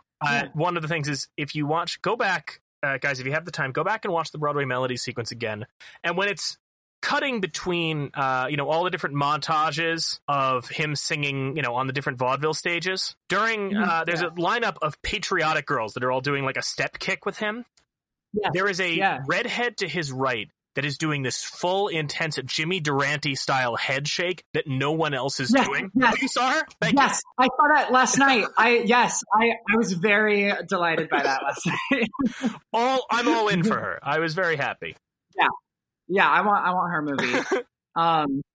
Yeah, for sure. Maybe she'll be in Silent. Yeah, maybe she'll come up in Silent, The Untold Story of Lena Lamont. But I was going to say, speaking of Broadway melody, there is a deleted scene from the Little Shop of Horrors movie that is a parody of the sequence where the like gangster girlfriend becomes this like other woman, and there's the really long fabric. Right. I don't know how there's the technical term for that. The other thing I wanted to note is there's that moment he's walking through the soundstage with her, and that also gets reused in Xanadu. But it also made me think of La La Land, which of course during the ending of La La Land has that sort of dream ballet, if you will, that dance sequence. And I think it's interesting, too, that, as much as we may talk about there's an audience for that, there is something kind of fun about looking at Singin' in the Rain is now accepted as a classic, right? You could talk to people in Hollywood, people who are movie fans, and they're like, of course, that's a classic. It's got some magical realism to it, and that's great. But we have friends who are in LA who are working in Hollywood, and when I mention, like, oh, I like La La Land, like, I hate that movie. That's not what LA's like. That's not what it's like, and getting even to the point where, like, you couldn't shut down a freeway like that. It's like, guys, it's not talking about actual, no one's going to say that the world of Singin' in the Rain is exactly how it was in Hollywood, but it captures a mood, and it captures a... Well, it's also funny that they did shut down that highway. Right. That's the point, like, they actually did. I think that La La Land is supposed to be a commentary on, like, the dream of, like, moving to LA and seeing the place through rose-tinted lenses. I saw someone put it kind of in this perfect way. The first half of La La Land is a musical about movies, and then the second half is a movie about music. Yeah. Yeah, it's a great way to put it. And it's kind of fun because, we're talking about La La Land is about the romance of Hollywood and looking through the rose-tinted glasses, whereas Singin' in the Rain, despite being a Hollywood musical, goes out of its way throughout the movie to deflate the idea of the movie star in the movie. It's so much about how silly this all is. And I think that, with Lena Lamont, too, there's this image of it's about deflating the idea of the movie star and the fact that, her character is somebody who buys into all of the myth making. She buys into, the opening scene is how the crowd is freaking the fuck out for everybody getting out of the limos and getting out and she buys into that. So she buys into she's a powerful star. She buys into she can do anything. She buys into, all of that. Whereas part of the struggle that a lot of these silent film actors had when they transitioned to sound is a lot of them had limitations they now had to recognize. Buster Keaton had a weird voice, and that was a challenge. And that's kind of, to take it to the artist, that's kind of what the artist gets at, is that ending scene of the artist is revealing that the reason he was so concerned that he wouldn't be able to make it was the fact that he had an accent, which was true of so many, that time. Right. And that also is highlighted in Sunset Boulevard as well, that she couldn't make that transition and is convinced that she can. But funny enough, Sunset Boulevard also adapted into a musical. Yeah. Which is, that's got a fascinating story, but it's a different story for a different day. What was I gonna? Oh, the other La La Land thing I noticed, because people talk a lot about the shots that La La Land borrowed from other musical films, but there's a scene where Cosmo and Don are walking through the studio. It's right after the part. Well, it's weeks later. After the party where Kathy throws the pie, and they're just having like a talk, like a casual conversation, but they're walking through a soundstage where they're filming like a bunch of different movies at once. And all these sequences are happening just kind of in the background incidentally, these beautiful, lavish, colorful sequences. And that was the moment I had where I was like, those would all be in black and white, right? But they do the same thing in La La Land when he's asking her about why she got into acting in her childhood. They're walking through the lot, and they're I guess it's supposed to be Warner Brothers, because she references the Casablanca thing. And there's all these movies being filmed in the background, and at one point they're asked to whisper.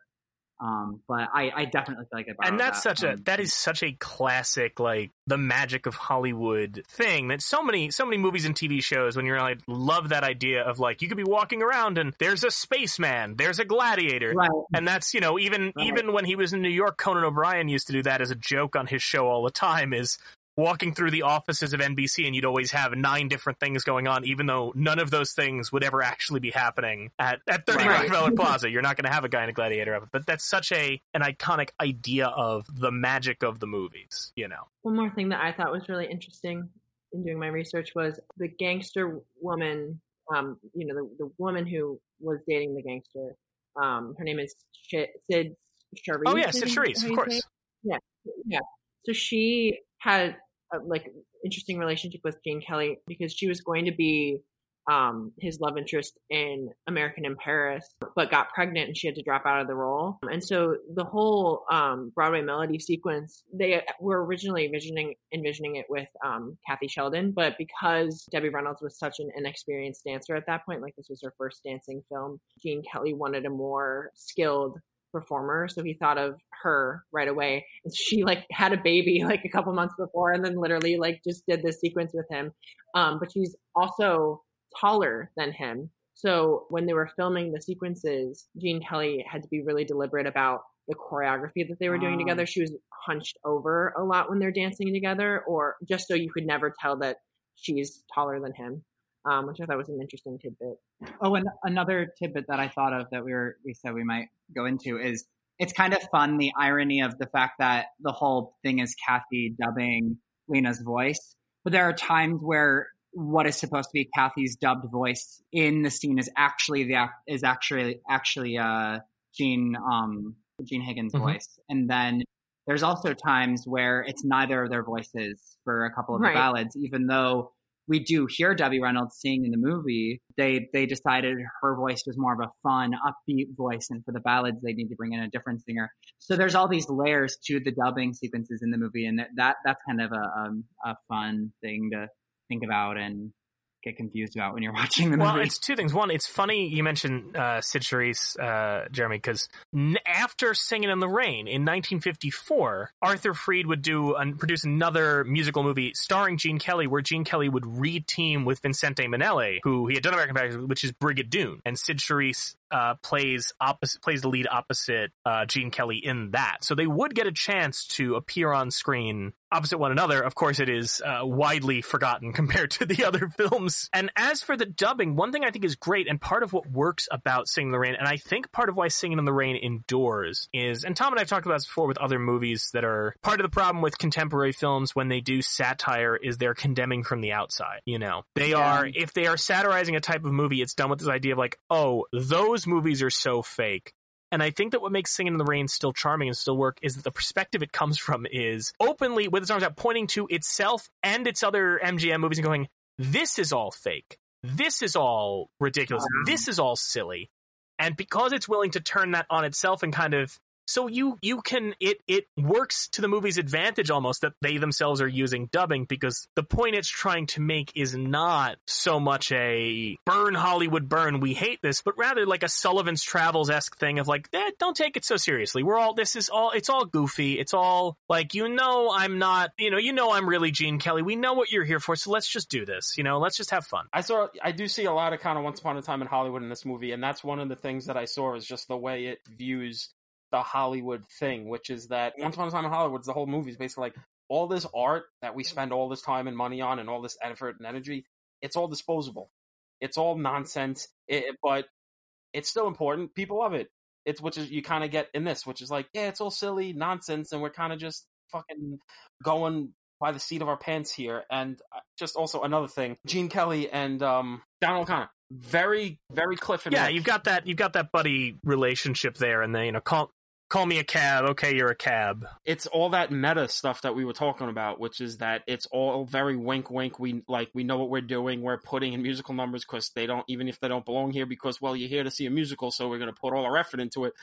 I also think, because talking about the artist before, I think that's why Singin' in the Rain, one thing that makes Singin' in the Rain last so long, and why the artist has already kind of been forgotten and has been left in the dustbin of history, is that Singin' in the Rain is coming from that story of, look at how cinema has changed while doing something that's actually pushing cinema forward. Like, Singin' in the Rain is a groundbreaking movie. We've never seen anything like this before. It's making things up. It's doing things for the first time, where the artist is, well, look at what cinema used to be, and it's just, this is just I want to counter movie. That just because I think part of the problem, I mean, remember, Singin' in the Rain was very Oscar snubbed and came to be appreciated over time. The thing with a lot of the thing that has hurt the artist over time was the fact that when that came out, because it won Best Picture, because it got the hype that it got, there are a lot of people who have come out swinging against that and calling it Oscar bait and talking about how the movies just love to talk about themselves and pat themselves in the back, having not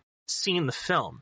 And I think that with Singin' in the Rain, again, it failed to get Oscar nominations. It did not get the recognition it did, but I think people came around because there was, at least at the time, especially going back to the 50s, a lot less of this idea of, I already know what this movie is before I see it. There's a reevaluation there. And I think that, sure, time has allowed the movie musicals that are a bit more fluff to fade away, and the ones that were more meaningful and endure. That's why when it comes to an archivist perspective or creating a film canon, we're looking at the National Film Registry here, and we're going to be going season by season through it. This first year, you get a Gene Kelly musical in it. You do not get a Fred Astaire musical, despite the fact that these guys were the two titans of dance in film. There's no Fred Astaire in there. I think the following year, you don't have you do. The following year, you get Top Hat. But it's like, what? It's not as easy to point to the quintessential Fred Astaire movie. Is it Swing Time, which is in the Criterion Collection? Is it Top Hat? Because I don't know. Can Jeremy, Kyle, can you guys tell me the plot of any Fred Astaire movie off the top of your head? No, because they're not memorable. Yeah. Yeah. I think Swing Time sticks out in your mind if just because when you're watching it, you're like, all right, this is fine. And then he's in blackface and you go, oh, God.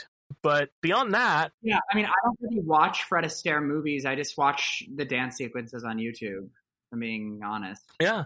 I think that, at the time, and that's kind of, we talked about this, funny enough, we talked about this when we were talking about High Noon, because our guest, Kenny Neibart, was asking us about, the death of the Western. And I think that part of it is, the musical, the MGM musical, was huge for a while, and then, of course, died out. And now, you ask most critics, and you went, oh, would you like there to be a big movie musical again? And they'd go, of course. The same way you go, what if the Western, somebody made a Western, and they go, oh my God, great, we need this, because I'm just so tired of these superhero movies. And it's like, okay, there are a lot of them, but in 20, 30 years, the forgettable ones will fall away, and some of them will be part of the canon. The same way that there are so many movie musicals, that no human being will probably ever want to watch again. No one's ever going to tell you got to watch West Point Story, or On with the Show. Like, they're not going to ask for these. That's kind of the point I was kind of making, is that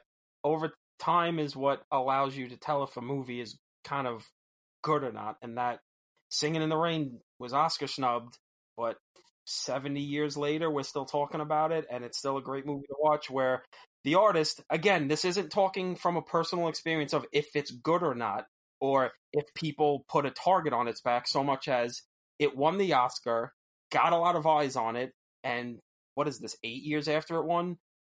People are just like, okay, it's there. Nobody really talks about it anymore because time is what tells if a movie's good. We talk, again, what beat High Noon and beat this movie that wasn't even nominated at the Best Picture for Best Picture this year? The goddamn clown movie. Yeah. The circus movie. But I'm saying I think that there's also an element of the way that movies are consumed and the way that we talk about movies. There's also an element of, I think, and this is for another episode, another conversation, but the way that the public and the movie-going public views the Oscars has certainly shifted in the last 50 plus years, Yeah, absolutely. I think it is a difference how people consume Hollywood movies. And honestly, if you look at how the cinema industry has changed, just the way that films are distributed and taken in by the public is so different now. It is a much cheaper experience. And what's interesting, and not to because I actually do enjoy superhero movies a lot, but what you were saying I found interesting, because if you look at the cinematic universes, I do wonder how many it's going to be harder for some of those to fall into obscurity and fall into the background, because every single movie exists in the same universe. If you look at the MCU, I wonder if the comparison is, I don't know. That was a thought that popped into my head. I was like, I think on that particular topic, I think you're going to end up, in terms of its place in the canon, I think it's going to end up being something sort of like the James Bond franchise. Yeah. Wherein, if you watch a random James Bond film, you may end up coming across a scene where Roger Moore is looking at his dead wife's grave. And that doesn't mean that you really have to watch On Her Majesty's Secret Service, but if you saw it, the same way that, while you're right that the MCU is something where it's, one cohesive story, the truth is, if in 30 years, somehow any of us are able to afford to have families and our kids or grandkids are like, let's watch Black Panther, at most they'll maybe go, why does that guy have a metal arm at the end? And it's like, don't worry about it. Just, it was from another movie. We don't need to get into it. Talking about the way that the Oscars are received now compared to, I would say, at least from my end as an amateur, in your industry, I think, here out in suburban Long Island, we can go to the theater and see musicals, but most people, go to one or two a year maybe. And when something wins the Tony Award, it is able to break in and get the reaction from people here, your average person who goes, oh, I never heard of this The Band's Visit or Hadestown, but I guess I got to go see it because it won the award. Whereas now it kind of feels like there's a response when a movie wins Best Picture, especially this past year with Parasite, but when a movie wins Best Picture, that there's a lot of people coming out and kind of responding to it going by, oh, this won the Oscar? I never even heard of it. Yeah, well, it's interesting because I do think that to an extent it's true, but a lot of tourists don't care about the Tonys, and Broadway survives on tourists. Mm-hmm. So a lot of times, whether or not a musical wins the Tony has little to do with its success. Wicked, for example, is one of the longest running contemporary shows, and sits, it has don't have it memorized, but it has a respectable place on the all-time list of longest running shows. It's a musical that did very poorly at the Tonys. And then you look at Avenue Q, which moved to New World Stages, which is an off-Broadway venue, and then closed. Won the Tony for Best Musical that year. Wicked is the 5th longest running Broadway show. It's in top 5. And I think with Broadway, it has less to do with the awards in terms of what will get people there, and more about is it a premise that they always say that middle-aged women are the ticket for Broadway, so you have to come up with a premise that you can sell to that demographic. But it does have an effect. If Band's Visit wouldn't have run as long as it did if it hadn't won the Tony, but it didn't recoup, did it? I think it still, if you look fiscally at, I'm pretty sure it would still be considered fiscally a flop in that it didn't recoup its investments. Because most Broadway shows flop from a fiscal perspective. It's actually kind of an absurd industry to be in because they're almost all financial failures. The shows that do endure often have little to do with whether or not they win the Tony, but it does play a part in how many more months it gets to run. It did recoup. Oh, it did recoup. Okay, but it closed shortly. But barely. It recouped and then closed. And whereas it has more to do with Mean Girls, for example. If it weren't for COVID, I have no idea what's going to happen because of COVID. But if we weren't considering the pandemic, I feel like Mean Girls would have just kept running and running, even though it didn't get really any attention or love at the Tonys. I do really want to thank you guys for coming on. I knew you were the guys I wanted for this movie, and I mean this sincerely. It turned out even better than I could have imagined. You guys really came informed, and I'm so glad you came on, and I hope that in future seasons of the show we can have you back, because this was this was really an absolute pleasure, guys. For a topic I'm not the expert on, it was good having you guys to really make this episode a really interesting one, get some good stuff out there, and like I said, like Mike said, I hope we can get you guys on other stuff, maybe stuff that's a little more outside of your purview. For sure. Thank you so much for having us. Thanks, guys. Thanks so much, and please stay safe. Seriously, you too. Right, thank you again. So, Singin' in the Rain obviously has a little special place in my heart. For those of you that don't know, I do have some background in musical theater, especially at a young age. Pretty much spent the majority of my life thinking that I was going to be an actor, and so musicals particularly were my way to transition to stage theater and film in general. So watching this musical film again, and being able to hear Jeremy and Kyle talk about it really was a treat. Oh, I did not think about that. Kyle, let's run this down. I don't even care if this stays in the episode. Let's run this down. What were your high school musicals? I want to know this. Well, let's go back and forth. What were your So you got to remember, shout out Utica Academy for International Studies, because I did not have a traditional high school experience. If you specifically want, I'm trying to remember. If you want musicals that I did younger, I've done Grease.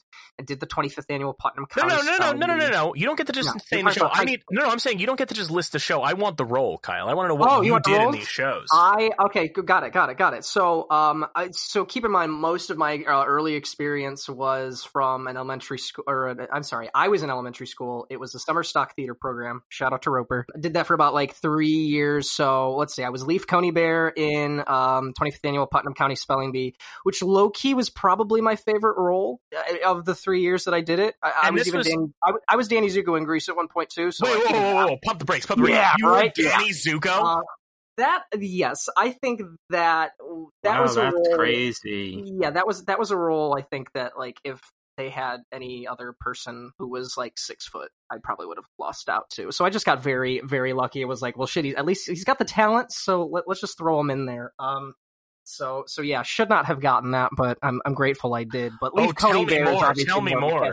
What more do you want? I mean, no, that's a song from Grease, Kyle. No, I'm aware it's the song from Grease.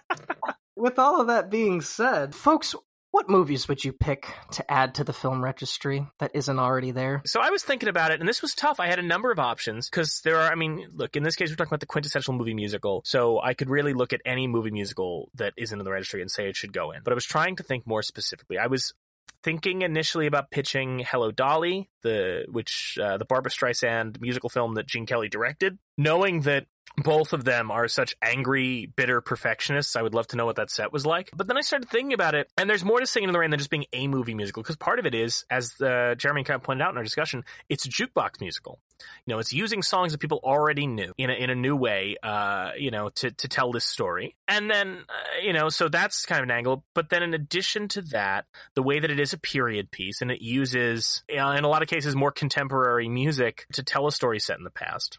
Kyle, I'm sure you know where this is going already. But so then I was thinking about this and what should go in. And then I thought about the fact that one of the other movies that was nominated for Best Picture that year, instead of Singin' in the Rain, was John Huston's biopic about Toulouse-Lautrec, Moulin Rouge. And that made it obvious to me that the one thing I got to pitch to go into the National Film Registry from the year 2001, a U.S.-Australia co-production, because co-productions are allowed, is Moulin Rouge, the 2001 Ewan McGregor and Nicole Kidman musical. I mean, it was a huge film. It contributed undeniably to the revival of the musical as a movie genre. Prior to that, I mean, think just, in 1999, the musicals you got are South Park and I think 2000's Dancer in the Dark. So, you don't really have a lot, but Moulin Rouge really brought that to the forefront. The first musical nominated for Best Picture since Beauty and the Beast. It was a huge hit, and much like Singin' in the Rain, it took a genre. In this case, Moulin Rouge built off of the Bollywood film in a lot of ways. Baz Luhrmann said he was very influenced by that, and used kind of the ideas of both the Bollywood film and the Hollywood musical, and combined them, obviously invoking Diamonds Are a Girl's Best Friend at one point for Nicole Kidman, combining them into this film that, when you saw it, felt like nothing you'd ever seen before, and took songs that you thought you knew in the same way that most people probably thought they knew Singin' in the Rain before this from many other films. Took songs you thought you knew, like Your Song, and took them in a completely different direction, did something very different that now they're inextricably linked. So I think undeniably Moulin Rouge should be in the National Film Registry. So for me, I did go a little outside of I'm usually a little more straightforward with my picks. I went a little outside the box with this one, and I thought I wanted to go for something that had that same sense of, we're trying to push cinema forward, we're trying to do new things, we're going to bring the musical, the sensibilities of a musical, but to a different sort of story. Do a similar meta kind of thing without ever, like the way Singin' in the Rain never actually looks in the camera and says, hey, we're in a movie, but has that same sense of, yeah, we all know this is a movie, like, we're having fun here. That's also as bright and colorful, that may not have been as appreciated when it came out, but has, as the years gone on, been has seen a lot more love. I think my pick has to be, it is now eligible, Scott Pilgrim vs. the World. That movie is, in all senses of the word, a musical. But instead of musical numbers, there are fight scenes. And it's just as colorful and wild and new and pushing cinema forward. There's that meta sensibility where it's really playing with the form and the structure. It's bringing comic book sensibilities the way Singin' in the Rain was bringing Broadway musicals to the screen, and just all that stuff. It's got a great love story in there, similar to Singin' in the Rain. That's more fitting for the modern times than Singin' in the Rain's is for now. Singin' in the Rain was great for the 52. And really, I just think the way Gene Kelly and Stanley Donen staged and framed those dance numbers, and actually just, Gene Kelly executing those song and dance numbers, is very similar to what Edgar Wright and that team of fight choreographers and his DP Bill Pope did with Scott Pilgrim, of really just going for broke, doing something we'd never seen before, pushing cinema forward in a way. Yeah, I feel like if you asked Edgar Wright if Singin' in the Rain was in his mind when he was making Scott Pilgrim versus the World, he would say absolutely. I mentioned Edgar Wright in the body of the episode with Kyle and Jeremy that, Edgar Wright's one of the few big mainstream filmmakers today where he is as aware of the music as he is the image, and how those two things can coincide and make their movie even better and have a flow to it that honestly most musicals don't have, even compared to his stuff that aren't actually musicals. I think if there's anybody that is continuing to bring that sort of Gene Kelly inspired thing going in America and, the Western world, it's got to be Edgar Wright, and I think what his masterpiece is Scott Pilgrim versus the World. Thank you for listening, and thanks to Jeremy Swanton and Kyle Reid Haas for joining us. You can find their work on Facebook and YouTube at Haas and Swanton, and check out their show Contact High at contacthighmusical.com. You can also follow our co-hosts on social media as well. You can find Mike at NKOAS and Tom at Raging Bull 1990. While you're there, be sure to follow the show on Twitter and Instagram at YMO Podcast. If you like what you heard, don't forget to rate, review, and subscribe. It really helps a little show like ours. If you know someone who might like the show, tell them about it. And if you have someone who you think would make a great guest for an upcoming film, tell us about it at yourmissingoutpodcast@gmail.com. Thanks again for listening, and we'll see you next time.